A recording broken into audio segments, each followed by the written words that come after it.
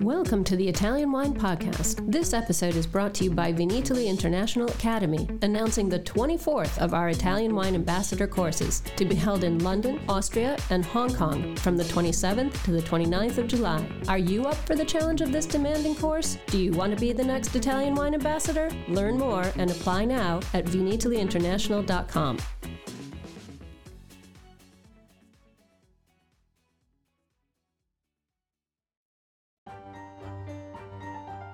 Welcome to Professore Attilio Scienza's newest book, translated and narrated by Richard Huff. This latest publication is part of the Mama Jumbo Shrimp series, entitled Mama Jumbo Shrimp Guide to Vine and Prejudice, Fake Science and the Search for the Perfect Grape. This is a great way to get a sneak peek at the book before it hits the shelves, so listen in and let the geeky knowledge seep into your ears, because we all need a little bit of Scienza. Chapter 10. The Search for the Perfect Vine. A Dream Comes True. Towards the end of the 1930s, while Germany was embracing radical eugenic theories, which advocated the creation of the perfect man, an area of research in the agricultural field was developing through genetic improvement techniques. These were the first practical applications of Darwin and Mendel's theories in the viticultural field. The arrival of American diseases had been an important accelerator of research. The Mueckenberg Institute near Berlin, led by Erwin Bauer and Bernhard Husfeld, set itself the ambitious goal of creating the ideal vine, a phoenix vine, that from the very first appearance of phylloxera in Europe represented the dream and the torment of scientists and botanists all over the world. Unlike France, which followed the classic path in the search for resistance through interspecific crossing, Germany, for ideological reasons related to the racial laws of 1935, prohibited the crossing of American and European vines. In fact, Germany had developed a selection project through successive cycles of self-fertilization of Vitis vinifera, with the aim of favouring the emergence of individuals in which the characteristics of resistance were the result of genetic segregation processes. By sowing about 10 million rising seeds, 8 plants that tolerated mildew were created. This finding was communicated to the scientific world at the International Congress of Vine and Wine in 1938, but the onset of war prevented these results from being properly disseminated and evaluated.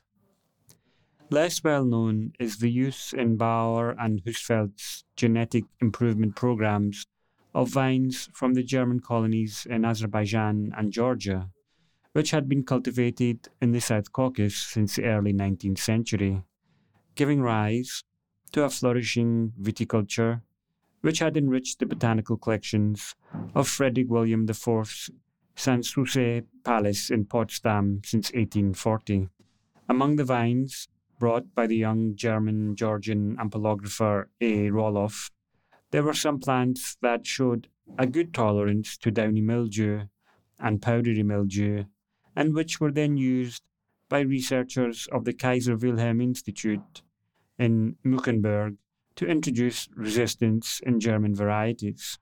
On this occasion, they also remembered a study published by Nikolai Vavilov in 1935 on the importance of using plants from very diverse geographical regions from each other, and in particular for vines from the Caucasus as a component for crossbreeding. The results of these studies were presented for the first time at the International Viticultural Congress in Paris in 1937, and raised lively objections on the part of the French researchers, who refuted the possibility of obtaining disease-resistant vines through crossing only European species, including those of Caucasian origin, and subsequent self-fertilization. The brilliant intuitions of the Vavilov School and of the German researchers were confirmed in 2007 with the successful sequencing of the Pinot Noir grape by the Fondazione Emond Mach, in which a large number of genes related to disease resistance were identified. Italian Wine Podcast. If you think you love wine as much as we do, then give us a like and a follow anywhere you get your pods.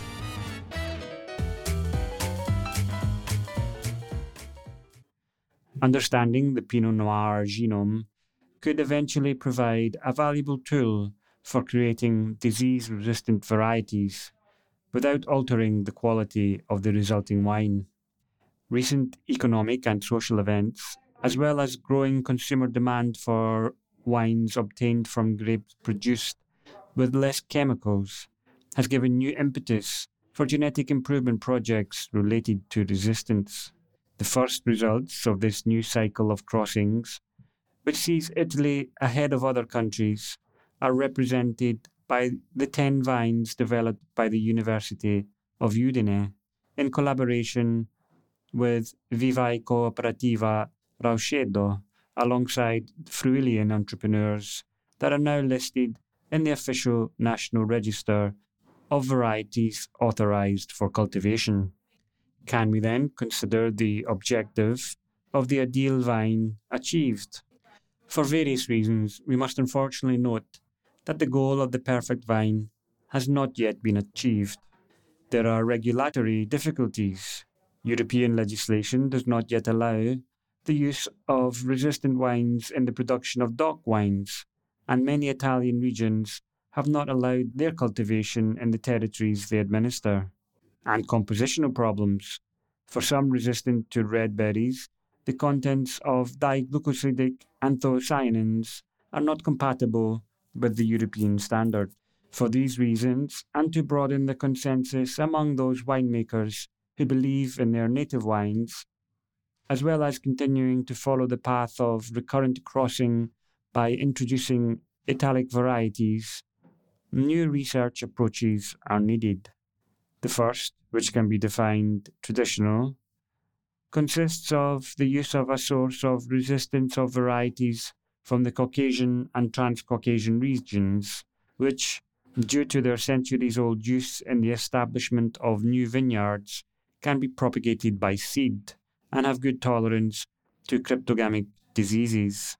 In 1947, at the 7th World Congress of Wine and Vine, Negrul, a pupil of Vavilov's, had reported this peculiarity, describing some varieties belonging to the Black Sea Basin, which not only showed good tolerance to cryptogamic diseases, but which also transmitted these characteristics to their offspring. This tolerance to powdery mildew has also been confirmed recently in a table grape found on the Silk Road, the Kishmish vadkana, and in some Georgian wine grape varieties. But the future is reserving some very interesting surprises for European winemakers.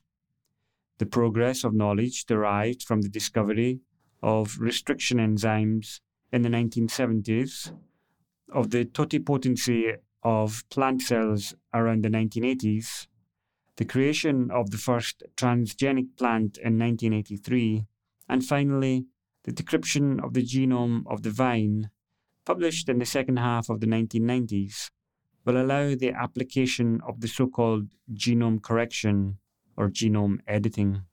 Through the creation of cisgenetic and intragenetic individuals, some Italian vines will be able to resist cryptogamic diseases by promoting the expression of genes that code for the synthesis of antifungal substances, without other traits of the genome carrying unwanted qualitative characteristics being able to express themselves in the plant, as it happens instead in the crossing. Without going into methodological details, however, it is important to state that these are not GMOs, but plants that can be considered as clones, as the genetic variation is minimal and limited, similarly to what happens spontaneously in nature through mutations. However, It is not a simple intervention. It will take a few years to fine-tune the transformation techniques, especially with regard to the regeneration of calyces, and to verify the effect of genetic intervention on the quality of wines at a viticultural and oenological level. Furthermore, only a few vines, those that have the greatest economic impact on the image of Italian wine, or that are grown in densely populated areas, will be transformed in a first phase. The motto of this ambitious project could be the expression which the dying Goth repeated and which he made his Faust pronounce: Mehr Licht, more light, where the light brought by the discoveries of genetics should illuminate our viticulture in the coming years. It also remains to clarify what the behavior of the European Union will be in the classification of these plants, and subsequently in the use of these clones in the DOC wine specifications and in the intellectual property of the transformed variety. Some might be tempted by the thought that the results obtained from the correction of the genome may represent an obstacle to the spread of organic viticulture. Exactly the opposite is true. In what way? Organic viticulture is rapidly evolving from an alternative to defense with systemic chemistry to a production system which takes into account the new perception that the consumer has of the quality of wine, increasingly linked to the social environment of production, and therefore towards an alliance for the environment and common good. Resistant vines, therefore, represent an obligatory step towards this new concept of sustainability in compliance with the objectives of the recovery plan. In order for genome editing to have a prospect of success, a prerequisite is necessary: the anthropological intention to share the research project. What does this mean? That it is necessary to have courage to face together, researchers and producers, the risks and fears that have prevented genetic innovation in recent years. Kant said, sapere aude, have the courage to know. The interference of RNA represents a new biotechnological tool for the control of fungal pathogens of the vine. The effectiveness of RNA is made possible by the presence in the vine of a susceptibility gene, which acts in a certain sense as a target gene that allows the parasite to identify the host to attack. This technique, although not yet regulated at European level, will probably fall outside the strict regulations on GMOs, being free of transgenes. The exogenous application of polynucleotides that can influence the RNA levels of important virulence-related plant genes without modifying the host genome opens up new opportunities for the development of new scientific techniques and genetic strategies. Thanks for listening to this episode of Italian Wine Podcast, brought to you by Vinitaly Academy, home of the gold standard of Italian wine education. Do you want to be the next ambassador? Apply online at vinitalyinternational.com for courses in London, Austria, and Hong Kong, the 27th to the 29th of July. Remember to subscribe and like Italian Wine Podcast, and catch us on SoundCloud, Spotify, and wherever you get your pods. You can also find our entire back catalog of episodes at ItalianWinePodcast.com. Hi guys, I'm Joy Livingston and I am the producer of the Italian Wine Podcast. Thank you for listening. We are the only wine podcast that has been doing a daily show since the pandemic began. This is a labor of love and we are committed to bringing you free content every day. Of course, this takes time and effort, not to mention the cost of equipment, production, and editing. We would be grateful for your donations, suggestions, requests, and ideas. For more information on how to get in touch, go to ItalianWinePodcast.com.